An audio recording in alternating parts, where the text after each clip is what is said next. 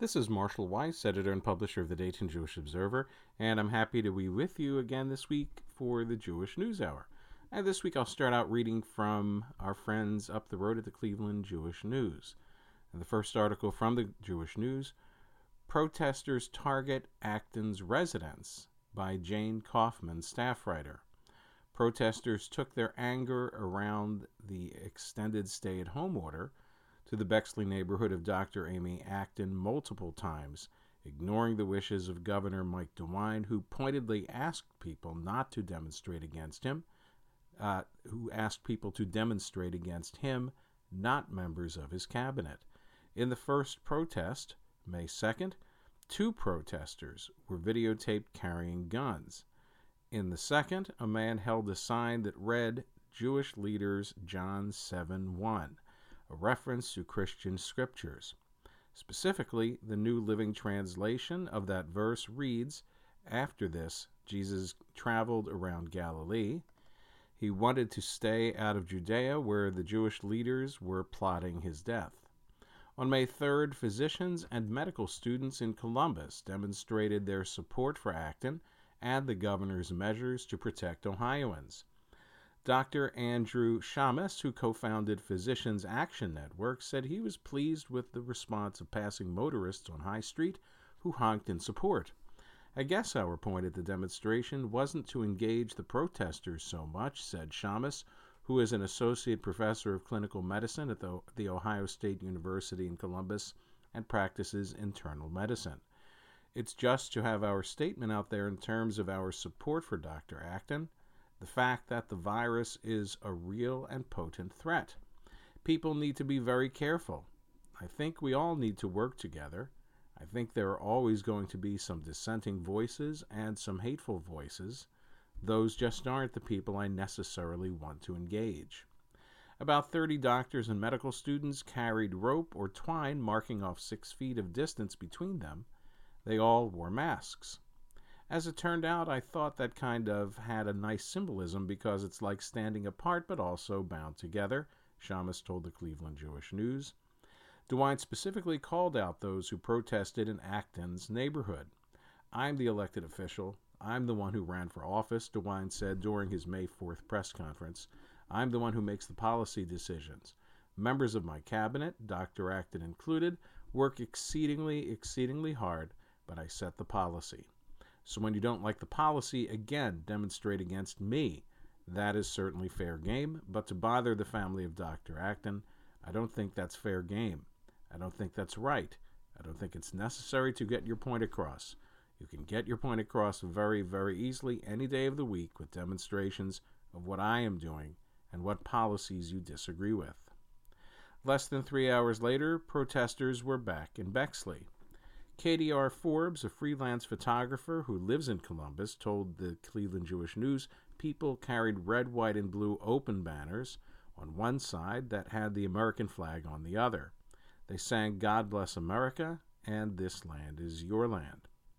Forbes said the May 4th protest was louder than the one on May 2nd and included heavier presence from law enforcement, including Ohio State Highway Patrol troopers who parked in the driveway of Acton's home.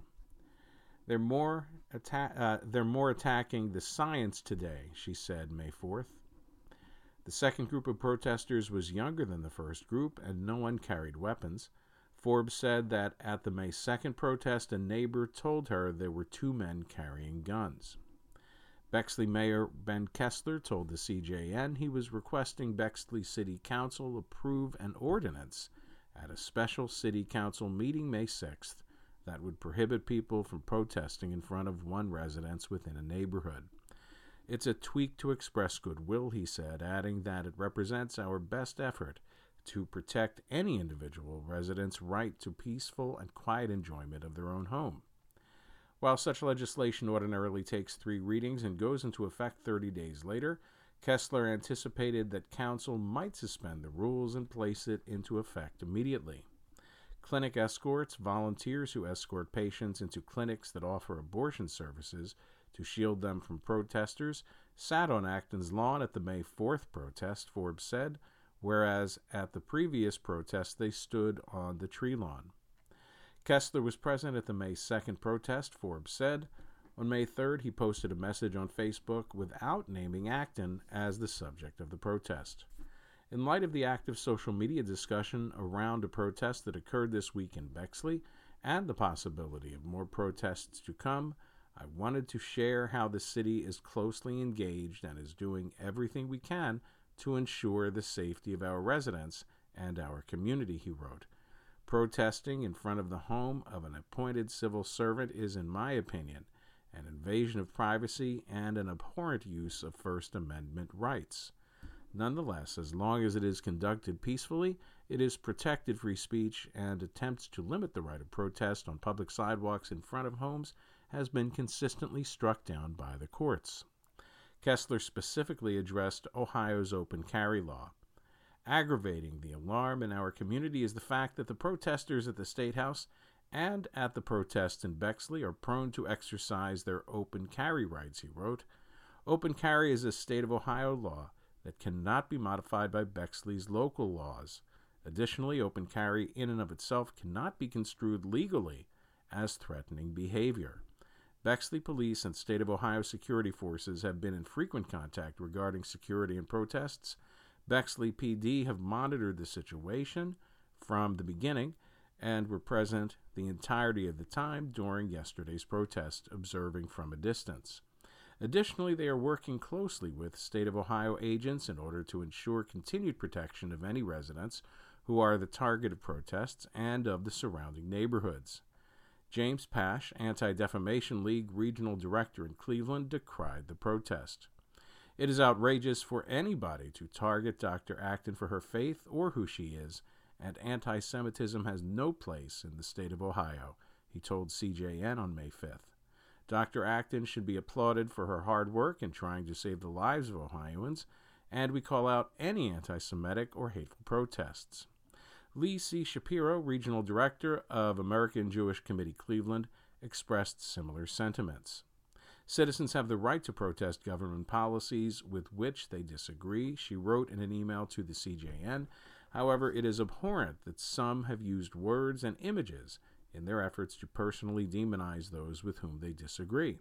Anti-Semitism and hate have no place in Ohio, and certainly not at Dr. Acton's home. State Representative Casey Weinstein, Democrat Hudson, said he contacted DeWine about his concerns regarding the protests near Acton's home, and that DeWine's response to him was similar to his public remarks. The governor can only do so much, Weinstein told the CJN. On May 6, the Ohio House voted 58-37 to pass Senate Bill 1 to restrict the authority of Acton. Specifically, it would limit her ability to place orders of longer than 14 days and would require review by the Joint Committee on Agency Rule Review, a 10-person body that consists of 5 members of the Ohio House and 5 members of the Ohio Senate. Members of the JCARR, as it is known, include Senator Andrew O. Brenner, Republican of Powell, whose wife, Sarah Marie Brenner, compared Acton's orders to those under Nazi Germany. JCARR is chaired by Senator Teresa Gavarone, Republican of Bowling Green. Locally, Senator Sandra R. Williams, Democrat of Cleveland, also serves on JCARR.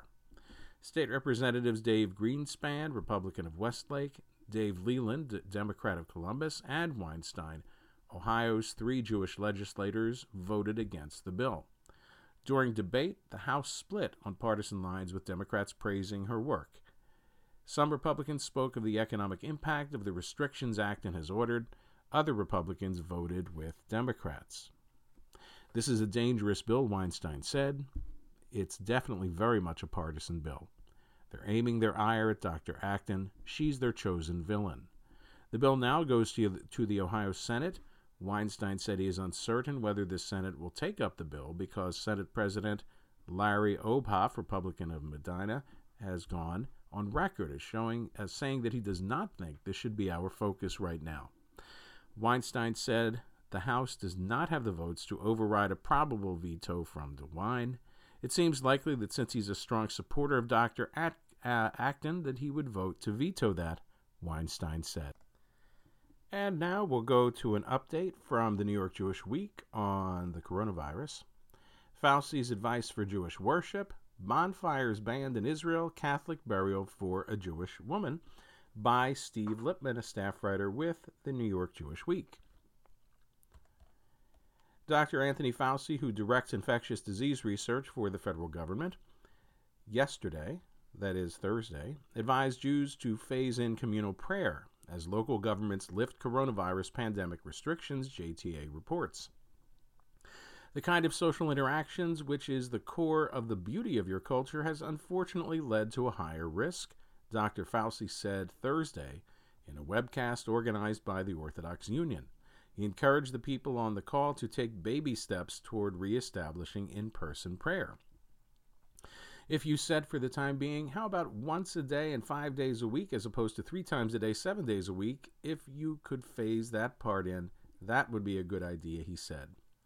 He added, I don't want to be presumptuous to know what that would mean to you from a spiritual standpoint. Synagogues across the country have been closed since mid-March, when states shuttered houses of worship and other gathering places in an effort to curb the spread of the disease. While some synagogues have begun holding services online, that practice is not compatible with Orthodox practices. Rabbi Moshe Hauer, the Orthodox Union's executive vice president, told Dr. Fauci that his organization was advising congregations to wait 2 weeks past government opening dates to start returning to congregational prayer, to designate seats, to make sure congregants sit apart, and to stagger services to keep entry into the synagogues compatible with social distancing. He also said the risk was likely to carry over into the high holidays this fall, and that pandemic risk mitigation should continue to apply to worship at that time. Rabbi Herschel Billet, spiritual leader of the Young Israel of Woodmere, Long Island, and a former president of the Rabbinical Council of America, has sent an open letter to members of his community in which he strongly urged them to follow social distancing regulations. The sanctity of life supersedes all religious obligations. Indeed, protecting the sanctity of life is the overriding choice of halakha, or Jewish law, Rabbi Billet wrote.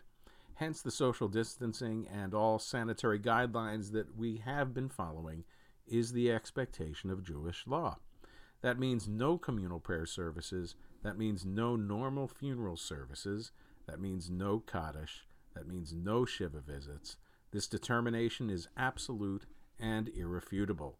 The services that have been conducted to date, in defiance of the community, are worthless. They are a violation of Jewish law.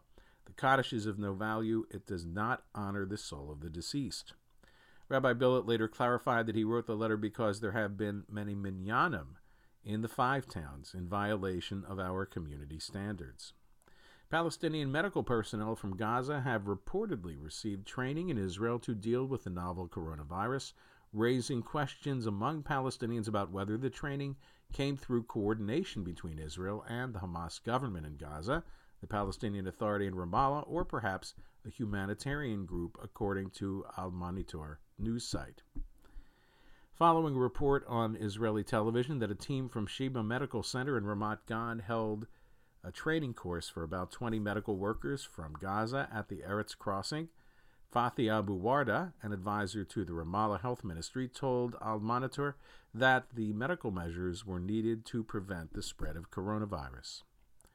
Jewish Federations of North America has begun a fundraising drive to buy life-saving medical supplies for frontline providers. Not-for-profit Jewish nursing homes, hospice care centers, home care, and other frontline providers for the elderly have suffered devastating fatalities due to the coronavirus pandemic, JFNA announced. They are facing a dire shortage of vital personal protective equipment like gloves, masks, and gowns, and no one is hearing their cries for help.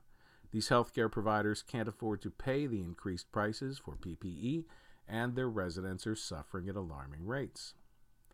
The family of Leon and Deborah Black of New York has launched a philanthropic program called NYC Healthcare Heroes, which will deliver food, cleaning products, and personal care products to more than 100,000 healthcare professionals at hospitals across the 5 boroughs through the end of June.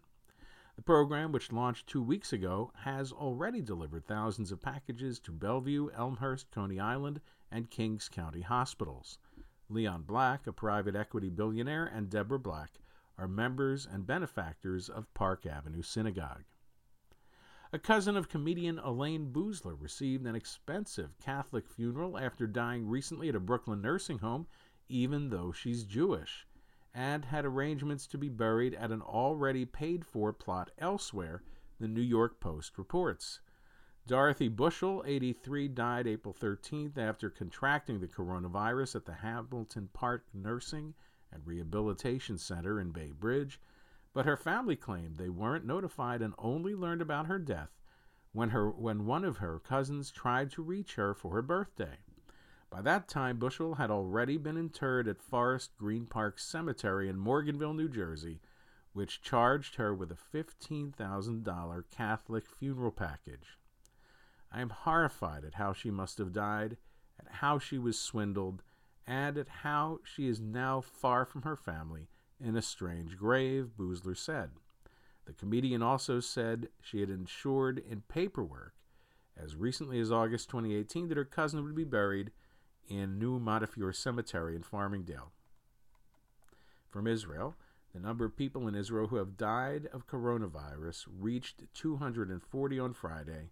16,381 people have been diagnosed with the disease.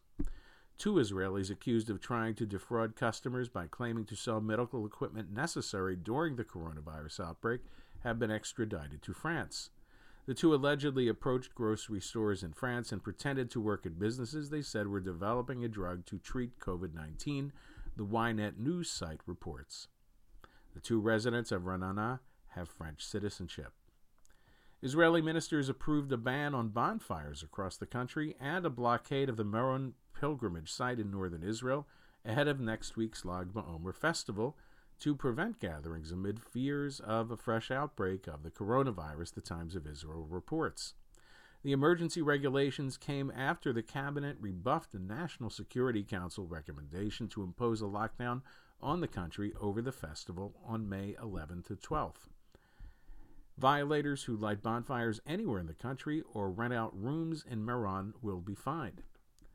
Students from the Bezalel Academy of Arts and Design in Jerusalem have partnered with the Masks for Docs and Tikkun Olam Makers organizations to provide and print thousands of protective shields for medical staffs in various hospitals. Last week, 150 medical shields were donated to the cardiology department at Hadassah Ein Kerem. Yuval Buzaglo, a Bezalel student, uses a 3D printer she built for her own small home business. And deaths this week. Enrique Mujica Herzog, a former political prisoner who became the first Jew to serve in a Spanish government since the expulsion of Jews from Spain in 1492, died of the coronavirus April 10th, JTA reports. He was 88. In the early 1980s, Mr. Mujica played a pivotal role in talks that led to the establishment of diplomatic relations between Spain and Israel. A key figure in the Spanish Socialist Workers' Party, he forged important links with Israeli politicians like Shimon Peres and Michael Harish through the Socialist International. In 1988, he was named Spain's Minister of Justice, making him the first Jew to sit in the Spanish government since 1492. He also served as vice president of the Spanish-Israeli Friendship Association. And next from the Jewish Week, synagogues plan for a new year like no other. COVID-19 is forcing hard choices for the high holy days, from Zoom services to limited seating, by Stuart Ain. On the holiest days of the Jewish calendar, in this year of the plague, there's likely to be a gaping spiritual hole in the worship experience, one that no Zoom screen will be able to fill.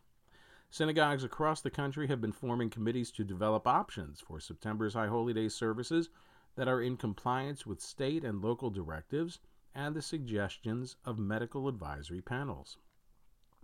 Some are considering reopening with limited attendance. Others are already assuming that people will worship at home and, depending on the movement and the rabbi, tuning in via Zoom. One thing is already clear: this will not be a typical Rosh Hashanah or Yom Kippur. "It's going to be very sad," said Stephen Boehm, the American Jewish Committee's director of contemporary Jewish life.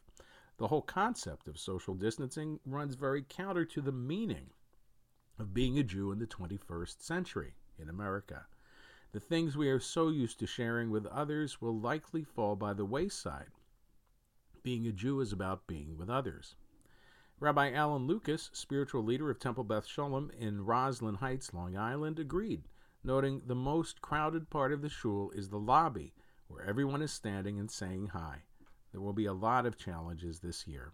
He said his congregation is considering having multiple services with different experiences available to people, both watching at home and live. But Rabbi Lucas said he doesn't want to see a repeat of what happened in the days before New York State was ordered locked down by the governor and all synagogues were closed. "We had moved our daily minyan to the main sanctuary so that we had 20 people in a room that could accommodate 400, he recalled. But that proved to be an inducement for those who should not have come because of their age and for medical reasons to come. I realized that if I did not have the service, they wouldn't be tempted. We have to be careful not to recreate that dilemma."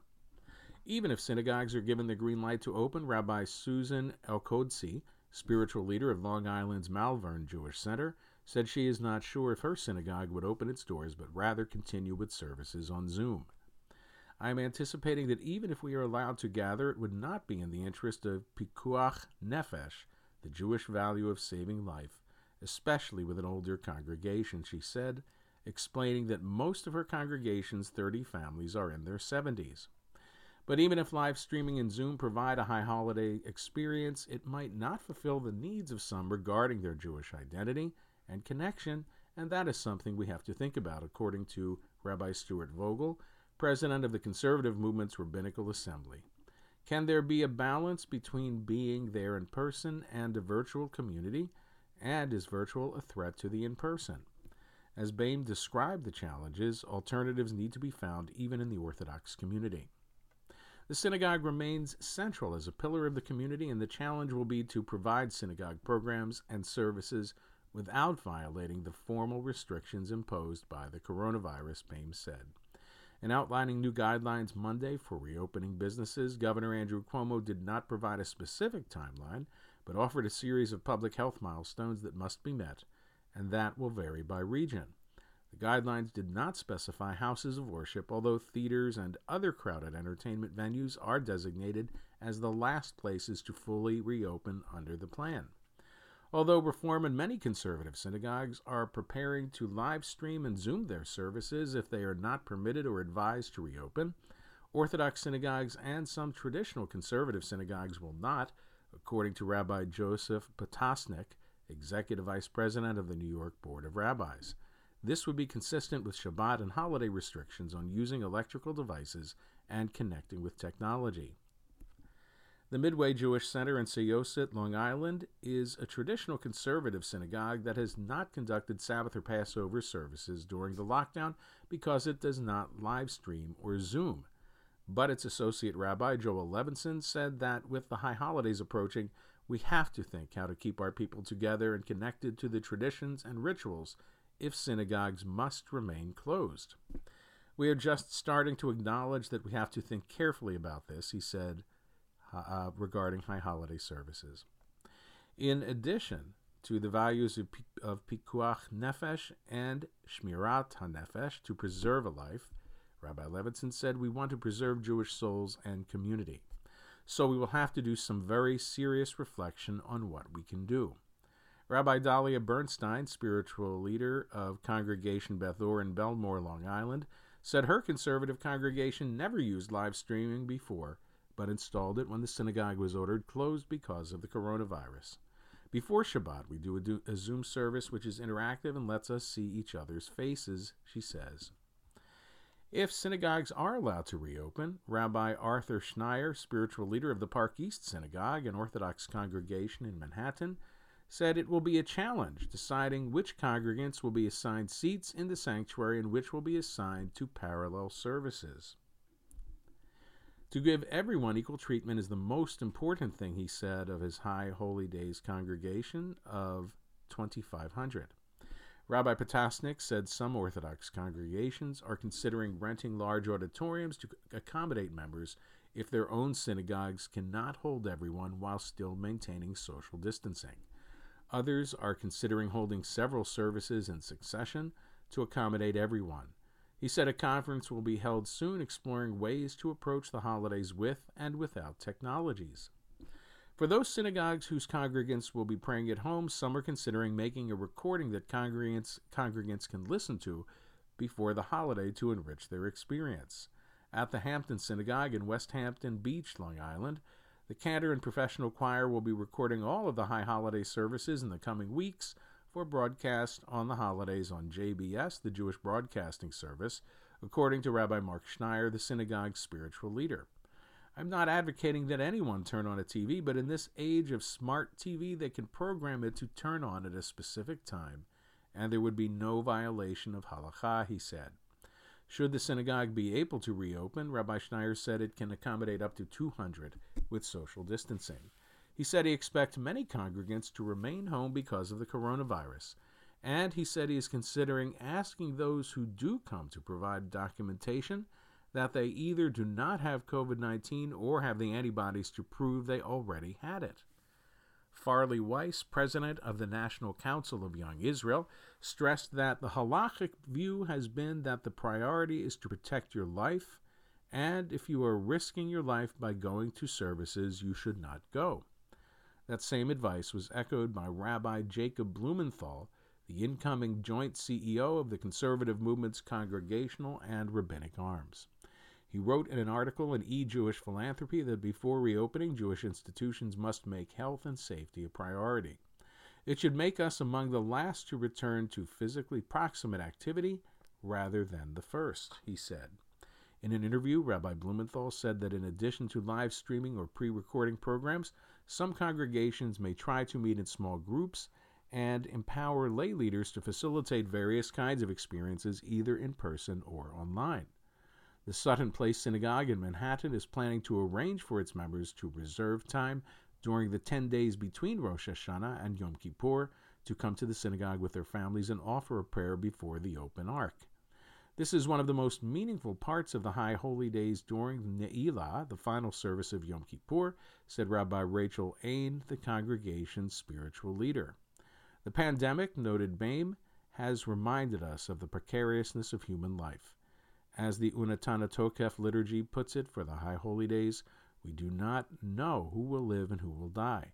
Nonetheless, the message of Judaism remains fundamentally an optimistic one. As we enter a new year, even under these dire conditions, we look forward to better times for all. And next from the Jewish Week, ties between politicians, Haredim, tested in coronavirus crisis.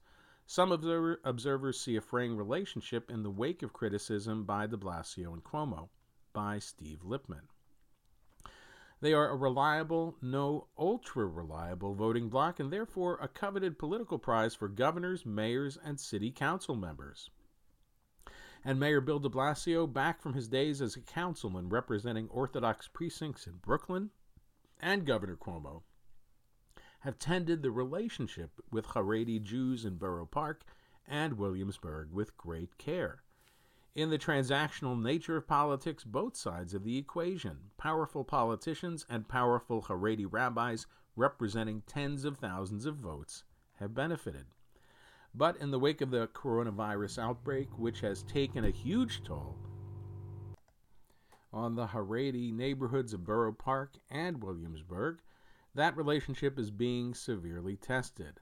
Harsh condemnations by both Cuomo and de Blasio of Haredi Jews who are flouting social distancing rules have driven a wedge, though perhaps a narrow one, between friends, straining the carefully cultivated ties that have taken years to establish. The relationship is frayed. It's been tested, said Esther Fuchs, professor of international and public affairs and political science, and director of the Urban and Social Policy Program at Columbia University's School of International and Public Affairs. But she was quick to add the situation is not a full-on rift and is unlikely to portend a long-term deterioration in ties between the mayor's and governor's office and the Hasidic community. Friends disagree with each other without ending a friendship, said Kalman Yeager, who represents Borough Park and part of nearby Flatbush in the city council. Friends have to be honest with each other. In the last month, both the mayor and the governor took the Hasidic community to task for flouting social distancing recommendations. Following a crowded funeral of a Hasidic rabbi in Williamsburg a month ago, Cuomo called on the Orthodox Jewish community to refrain from holding large gatherings, stating that the police department would do what they need to do to enforce social distancing regulations. I made it clear that these social distancing regulations are not just pleas, they are regulations that you can be fined for, he said.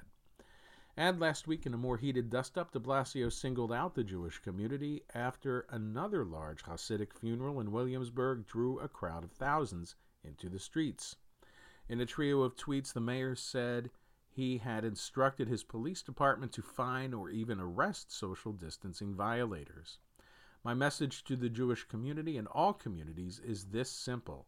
The time for warnings has passed. I have instructed the New York Police Department to proceed immediately to summons or even arrest those who gather in large groups. This is about stopping this disease and saving lives, period. Accusing the mayor of fanning the flames of anti-Semitism, a wide range of Jewish organizations faulted de Blasio for making a reckless, intemperate declaration. The Jewish responses to de Blasio's included accusations that the mayor engaged in scapegoating the entire Jewish community for the actions of a few. Among those criticizing de Blasio's words were Representative Jerry Nadler, members of the City Council, State Senate and State Assembly, the Simon Wiesenthal Center, the World Jewish Congress, the Anti-Defamation League CEO, Jonathan Greenblatt, and the Bend the Arc Human Rights Organization. The mayor's tweets had managed to bring together usually disparate Jewish organizations and leaders, Fuchs noted. Some critics noted that de Blasio had not responded in similarly strident terms earlier when New Yorkers gathered in parks to watch military planes fly over the city in a show of support for city workers. Others pointed to the mayor's own habit of walking in Brooklyn's Prospect Park, where crowds sometimes gather on sunny days in spite of social distancing guidelines. And former State Assembly member Dov Hikind said a computer study of anti-Semitic activity on Twitter after the mayor's tweets indicated astounding data that makes clear as day the magnitude of damage caused to the Jewish people. The Haredi news site Weiss cited Hikind's data analyst Morty Rubin, who noted that as news of de Blasio's remarks trended on Twitter, so did anti-Semitic reactions. Over the years, Mayor de Blasio has cemented his ties with the Hasidic community. He supported the community's positions on Metzitza B'Peh, a circumcision technique in which the mohel uses his mouth to suck blood from the baby's wound by rescinding a parental consent form mandated by the Bloomberg administration. He was accused of slow-walking a Department of Education investigation into substandard secular education at several dozen Haredi yeshivas. And before issuing tough measures requiring measles vaccinations, he was accused of dragging his feet when measles diagnoses spiked among some Haredi neighborhoods. He has given them a wide berth to manage their own community, Fuchs said. De Blasio himself spoke of those ties last week at a news conference in which he addressed his tweets. I have a long, deep relationship with the Orthodox Jewish community, a lot of personal relationships, a lot of people I know and respect, he said. I have a lot of love for the community. Critics like Hikind, who served as an outspoken advocate of Orthodox interests during nearly 2 decades in the State Assembly, suggest the romance has soured.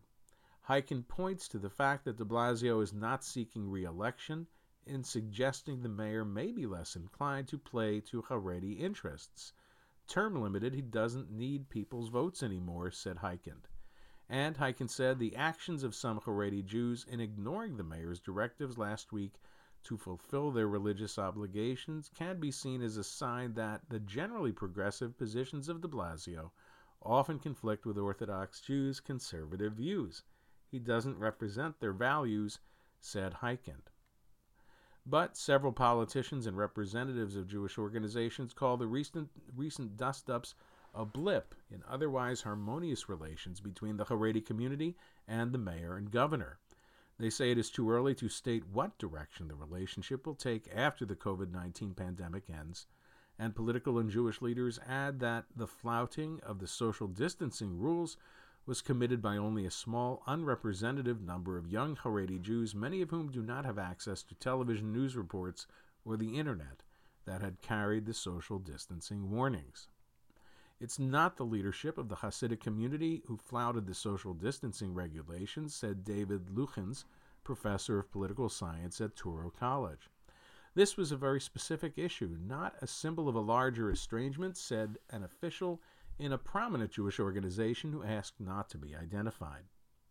In a sign of the delicate nature of the relationship, several Jewish leaders pointed to recent letters of support for de Blasio issued by both sides of the fractured Satmar community, including the Yetev led de Satmar and its affiliated Central United Talmudic Academy. Politics are always shifting, said sociologist Samuel Heilman, who has written extensively about Haredi Jews. The Hasidic community has always learned how to adapt and let bygones be bygones when it comes to their needs. Same for politicians. They need each other, Luchin said, calling de Blasio the best mayor the Haredi community ever had. The Haredi community will need to maintain a close relationship with de Blasio, whose term will end in a year and a half, Fuchs said, adding that the mayor's wife, Charlene McRae, is likely to run for Brooklyn Borough president. He still needs the community, and the Hasidic community needs all the political goodwill they can muster. Fuchs called the tweets a mistake, an isolated incident, not an indication that he no longer will be responsive to the community. Fuchs pointed to 3 upcoming signs to judge how the mayoral-Haredi relationship develops after the height of the COVID-19 crisis: the identity of people appointed to City Hall task forces, future access to the mayor, and the frequency of highly publicized meetings. The mayor's long-term ties with the Haredi community apparently paid off last year. In an attempt to garner donations for his unsuccessful presidential campaign, de Blasio sought help from Brooklyn's Haredim, asking in Yiddish, online and through WhatsApp, for 10,000 individual donors to give $1 each. The appeals emphasized that donations did not necessarily imply support for the mayor's left-wing presidential campaign, but simply would earn him a spot in Democratic debates. The appeals, according to Politico, also implied that he would reward the community with favorable treatment in the future. By donating the dollar, you support your needs, the entire ultra-Orthodox public, and our rights and needs by answering the call of influential people who need to show that the public recognizes those who understand our interests, one message stated.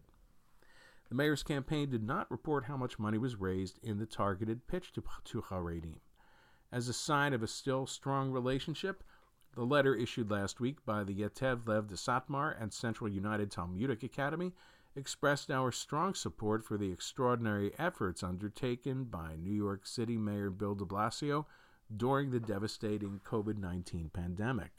We strongly denounce the vicious attacks against the mayor, particularly those accusing him of anti-Semitism. The close relationship between Mr. de Blasio and our community go back close to 2 decades, during which time we have come to know, respect, and appreciate his understanding and sensitivity to the unique needs of our community. We consider him a dear friend and pray for his success. Our positions remain consistent. Meyer Rispler, a leader of the Satmar's Aronim faction, wrote, "We do not condone any behavior that puts people at risk and pledge to keep working alongside the brave men and women of the New York Police Department in addressing and eliminating any such occurrences." Shaul Perlstein, a leader of the Zionim faction of Satmar, also praised the mayor in a letter that was shared widely on Twitter. "We want to disavow the attacks and derogatory language against our mayor from people from outside the community and from reckless people among us," he wrote. "We call upon the entire community not to be drawn into their views and not to be influenced by those big mouths on hotlines and the internet who are trying to kindle a fire of hate. It shall never happen." Naftali Moster, a Borough Park-born one-time Chassid who has become an advocate of stronger secular studies in Haredi schools, suggested that the mayor's language referring to the Jewish community instead of singling out Hasidic Jews, reflected his still strong support for and in Hasidic circles. Moster called the mayor's tweets a continuation of that special relationship. It was very clear this wasn't a modern Orthodox or Reform funeral, but a Hasidic one, but the mayor still couldn't bring himself to criticize Hasidic leaders who have failed again and again to compel their followers to keep the social distancing guidelines. In fact, Moster said just earlier that day, he told a reporter that Hasidic leaders have been very cooperative. So to remain consistent, he simply lashed out at the Jewish community and all communities, as opposed to once and for all saying what we all know to be true. He's let Hasidic leaders do whatever they wanted, even at the expense of children's health, education, and safety. And next, an editorial from the Jewish Week, the false choice between safety and the economy. The open-up protesters seen holding signs comparing government-issued stay-at-home orders to Nazi directives seem to care as little about historical accuracy as they do about the well-being of their fellow citizens. Nazism was a cult of death. The political leaders who are listening to the best advice of scientists and, yes, economists are out to slow the spread of a dangerous contagion, save lives, and make the economy itself healthier in the long term. Jewish institutions are, for the most part, resisting the urge to rush back to business as usual, as was evidenced in the painful but necessary decision by the Union for Reform Judaism to close all of its summer camps, a bellwether of closures to come. As URJ said in its announcement, the risks posed by COVID-19 threaten our most sacred values, the health and well-being of our children, staff, and faculty that attend camp along with their communities back home. Responsible leaders aren't asking for a complete shutdown of Jewish life until we can safely venture from our homes. Rather, they are taking what Reconstructing Judaism leaders, in a model statement, describe and prescribe as actions dictated by our values and that are in concert with the best scientific and medical advice available. Decisions must be local and contextual, based on local circumstances such as infection rates, testing ability, healthcare capacity, population makeup, availability of PPE, etc. The Reconstructing Judaism statement also warns that opening of synagogues, JCCs, camps, schools, institutions, and organizations will happen in stages and may also be sporadic and inconsistent. Like the URJ's announcement, the Reconstructing Judaism statement asks leaders of its affiliated institutions to take into consideration our deeply held values of pikuach nefesh, saving lives, caring for the elderly, infirm, and at risk, and focusing on community wellness over individual comfort. Note how that contrasts from the words of Texas Lieutenant Governor Dan Patrick, a supporter of the Reopen movement, who said there are more important things than living, and that's saving this country for my children and grandchildren, and saving this country for all of us. A country that treats its GDP as a sacred value and doesn't do all it can to protect the most vulnerable, which includes the elderly, first responders, healthcare workers, and evidence shows people of color, is hardly a country worth saving.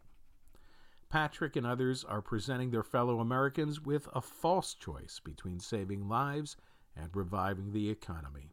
As the vast majority of economists told researchers from the University of Chicago Booth School of Business, abandoning the drastic lockdowns too soon would lead to greater total economic damage down the road. This doesn't mean ignoring the deep pain caused by the devastating losses of jobs, savings, and revenue. Everyone wants businesses, schools, and entertainment venues to open as soon as possible. Thankfully, the majority of Americans agree that this has to go hand in hand with adequate testing, contact tracing, proper sanitation, and social distancing. They support a massive program of emergency aid to those who need it, understanding such assistance is an investment, not a handout. That's what we and our leaders need to focus on. It doesn't make you soft or unpatriotic to choose life. And next from the Jewish Week, Reform Seminary's new president faces pandemic's challenges. HUC-JIR's Andrew Redfield is counting on his academic and executive experience to reshape the movement's four campuses, by Gary Rosenblatt. Andrew Redfield has an impressive history of adjusting to new challenges. A professor of political science at Washington University in St. Louis for almost 20 years, he switched careers and served as professional head of the St. Louis Jewish Federation from 2012 until last year when he became the president of Hebrew Union College Jewish Institute of Religion. He is the first layman to lead the movement's flagship center of higher education, training rabbis, cantors, educators, and communal workers in the U.S. and Israel. It would seem that nothing could have prepared Redfield, 54, for dealing with the impact of the coronavirus in his first year on the job. He has been forced to cancel in-person classes at the seminary's four campuses, New York, Cincinnati, Los Angeles, and Jerusalem, and prepare for the human, educational, and economic fallout of the pandemic well into the future. We're assessing the impact for each of our students and campuses, Redfield explained calmly during a recent Zoom interview from his home in Manhattan.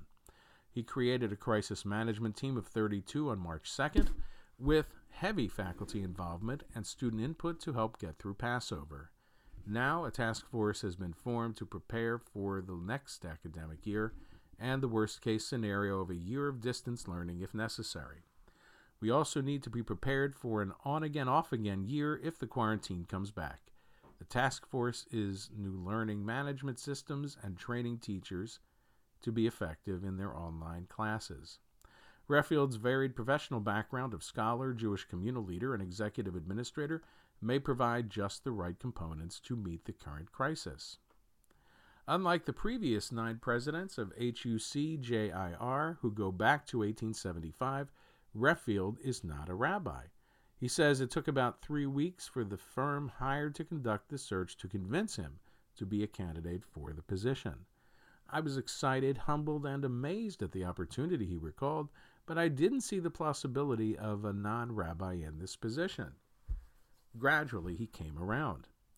Joy Greenberg, who chaired the 23-member presidential search committee, described Redfield as uniquely qualified intellectually, spiritually, and professionally to lead the institution in its mission to transform the Jewish community and the broader world. When his appointment was announced last year, Redfield said he hoped to combine a return to an academic footing, but in a position of leadership, management, fundraising, strategic planning, and public messaging. Now, as all those skills are being employed, Redfield notes that disruption can also result in great innovation. The impact of the coronavirus crisis has underscored some of the themes he emphasized in his inaugural address as his installation as president last fall. It was during that moving speech that he acknowledged the poignancy of his succeeding Rabbi Aaron Pankin, who was killed when the small plane he was piloting crashed 7 months earlier. I take on a presidency that no one wished needed to be filled under circumstances we pray may never face again, Redfield said, praising Rabbi Pankin as a gifted and beloved teacher. Setting forth his own views, Redfield asserted that the reform movement faces a crisis of identity and authenticity. By that, as he explained in his inaugural address, he meant Reform Jews too often define themselves by the things they don't do, or only by their commitment to inclusion for social justice. He called for inspiring more people to live committed, engaged lives as religiously progressive Jews and strengthening the ideological foundations of the Reformed Jewish public sphere that he worried are not felt strongly enough in the pews to sustain us in the 21st century. One of those foundations, he said, is the primacy of reason, understanding the world, including religious life, through reason, evidence, and science. He believes that reason and rationality must be the primary way to understand our world and God's place in it. Over the course of several interviews, Redfield observed that a greater expectation and respect for science was one of the lessons learned from the current pandemic. He also noted the need for a restructuring of America's safety net based on a policy of public welfare and caring for others. In his first months in his new post, Redfield fulfilled his pledge to spend a month residing at each of HUC-JIR's 4 campuses, assessing the culture of each, seeing what practices could be shared, and getting to know faculty and students. Bruce Phillips, a professor of sociology at HUC-JIR's Los Angeles campus, was impressed with how Redfield asked different kinds of questions from a management perspective. He was looking at what resources make our campus unique, and which ones can be shared with other campuses. He's a systems thinker. For example, though the seminary's First Year in Israel program was created more than 5 decades ago to help immerse students in the Hebrew language, Phillips and Redfield came to realize that Israel is an important place where Reform Judaism will grow, and he said we should make nurturing Reform Judaism there core to our mission. Sarah Berman, who is in her 5th year in the rabbinic program at the New York campus, has been deeply impressed by Redfield's personal warmth.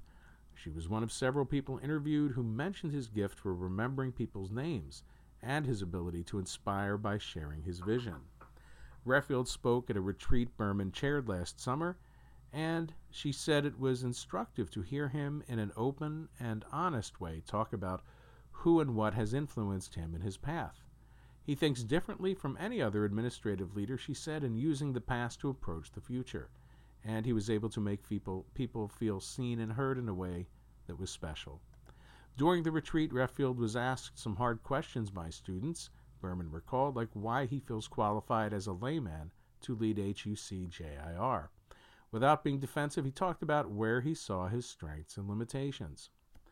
As he did in our interviews, Redfield has noted in his talks that he has been deeply involved in the Reform movement since his childhood in Baltimore. He taught Hebrew school, was a member of a Temple youth group, served as a youth director in the movement's camps, and later served on the board of the congregation he belonged to in Chicago. It all began, he said, with his first Temple youth group retreat at Baltimore Hebrew congregation in 1981, from which he came away inspired by a caring community of peers who took ideas seriously, engaged in meaningful ritual and song, and created the space to welcome an outsider among them. He said it was the first time he felt at home in my own tradition. In seeking to promote the ideas and the leadership that strengthen the Jewish public sphere, the institutions that form the canvas of Jewish communal life, Redfield says that HUC-JIR must be flexible in responding to the needs of the consumer without wavering in our mission. That mission, he believes, is to drive our ideas and help build a foundation of goodness, holiness, righteousness, and justice for all who inhabit the earth. And now we'll go over to JTA, the Jewish Telegraphic Agency, for some news briefs. First, deep layoffs at Jewish Federations of North America, the organization tasked with helping Jewish nonprofits through the crisis, by Shira Hanau. The nonprofit organization leading an emergency coalition to coordinate the Jewish response to the pandemic-induced financial crisis has itself slashed its staff. Jewish Federations of North America, an umbrella group of communal fundraising and programming organizations across the country, announced layoffs and executive salary cuts in a message to board members and Federation executives Wednesday. We need to redirect resources, CEO Eric Fingerhut and Chair Mark Wilf said in the message. Accordingly, we have today implemented a plan to reduce the number of full-time employees at JFNA so that we can aggressively pursue the priority needs that have become clear during this emergency period. The letter did not specify how many staff members were laid off or what they do at the organization, and a spokesperson declined to comment on the staff changes. But multiple sources familiar with JFNA confirmed that the cuts ran deep, with as many as 37 staff members laid off, out of a total staff size of about 180 in the United States and Israel. The news comes as the work of local federations in gathering and distributing communal funds is perhaps more important than ever, but when its sources of incomes in the form of dues from local federations as well as direct donations are imperiled by the financial crisis. The letter stressed that the umbrella organization would continue to support local federations with fundraising as they acknowledged the difficulty of that work. JFNA took on that effort just 6 weeks ago when it announced that it would lead an emergency coalition to respond to the coronavirus pandemic. The coalition was formed in part to help laid-off employees of Jewish organizations, including federations, as budgets tightened. But the same conditions that imperil local organizations are affecting the umbrella group, according to the letter. Fundraising is challenging, and some long-standing lines of work are not practical during the pandemic. The usual ways we have built the financial support for our work are not available to us right now, wrote Fingerhut and Wilf. Missions, community events, and even visits to our donors' homes and offices are going to be severely limited for the near future. JFNA organizes international trips for donors as well as training and conferences for Federation staff across the country. With social distancing in place, those activities are likely canceled for the next several months. Fingerhut also announced that he would take a temporary 10% salary reduction and that 7 senior leaders would cut their salaries by 5%. According to the most recent tax filing available, Fingerhut's predecessor, Jerry Silverman, earned $634,849 in 2017. JFNA's layoffs come as other Jewish organizations begin to shed staff as they reckon with the changed world. Hillel International, the umbrella organization for Jewish student life centers on campus, laid off or furloughed more than 20% of its staff last month. Local Jewish organizations that rely on service fees have also been hit hard, such as one Jewish community center that laid off all but 2 of its 178 employees. JFNA serves as an umbrella organization for 146 Jewish federations and 300 smaller network communities, which together employ around 10,000 people and distributes a total of $3 billion annually for social services and educational programs in Israel and North America. In their message, Fingerhut and Wolf said they were confident that the groups would together weather the pandemic by innovating. We are confident we will, Jewish life will flourish, and our response to this crisis will be remembered alongside the greatest moments in the already illustrious history of the Federation system, they wrote.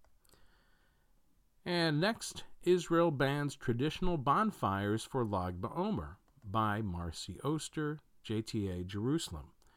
Israelis will be prohibited from the traditional practice of lighting bonfires on Lag BaOmer. Lag BaOmer, which this year starts Monday night and lasts for 24 hours, marks the 33rd day of the counting of the days between the holidays of Passover and Shavuot. It also marks the end of a minor mourning period, recognizing the deaths of thousands of students of the 2nd century CE sage Rabbi Akiva. Israel's cabinet on Wednesday night approved emergency regulations to prohibit the bonfires in order to prevent the transmission of the COVID-19 virus. Traditional bonfires and other events that are held yearly at the tomb of Rabbi Shimon Bar Yochai on Mount Meron will be canceled this year. Instead, the religious services minister will allow 3 separate bonfires, each led by a prominent rabbi, in the area of the tomb to be held by special permit at different times. No more than 50 people will be permitted to participate in each bonfire, and women must be allowed equal participation. No one will be permitted to enter the tomb, and it will remain closed through May 17th. The community of Meron will be open only to residents beginning on Thursday. Lag BaOmer is the yortzeit of Rabbi Shimon Bar Yochai, who was a disciple of Rabbi Akiva. One interpretation says that the bonfires are a symbol of the light he brought to the world. Well, that's all the time we have this week for the Jewish News Hour. This is Marshall Weiss, editor and publisher of the Dayton Jewish Observer, and I thank you as always for listening and wishing you a wonderful week ahead. Thank you.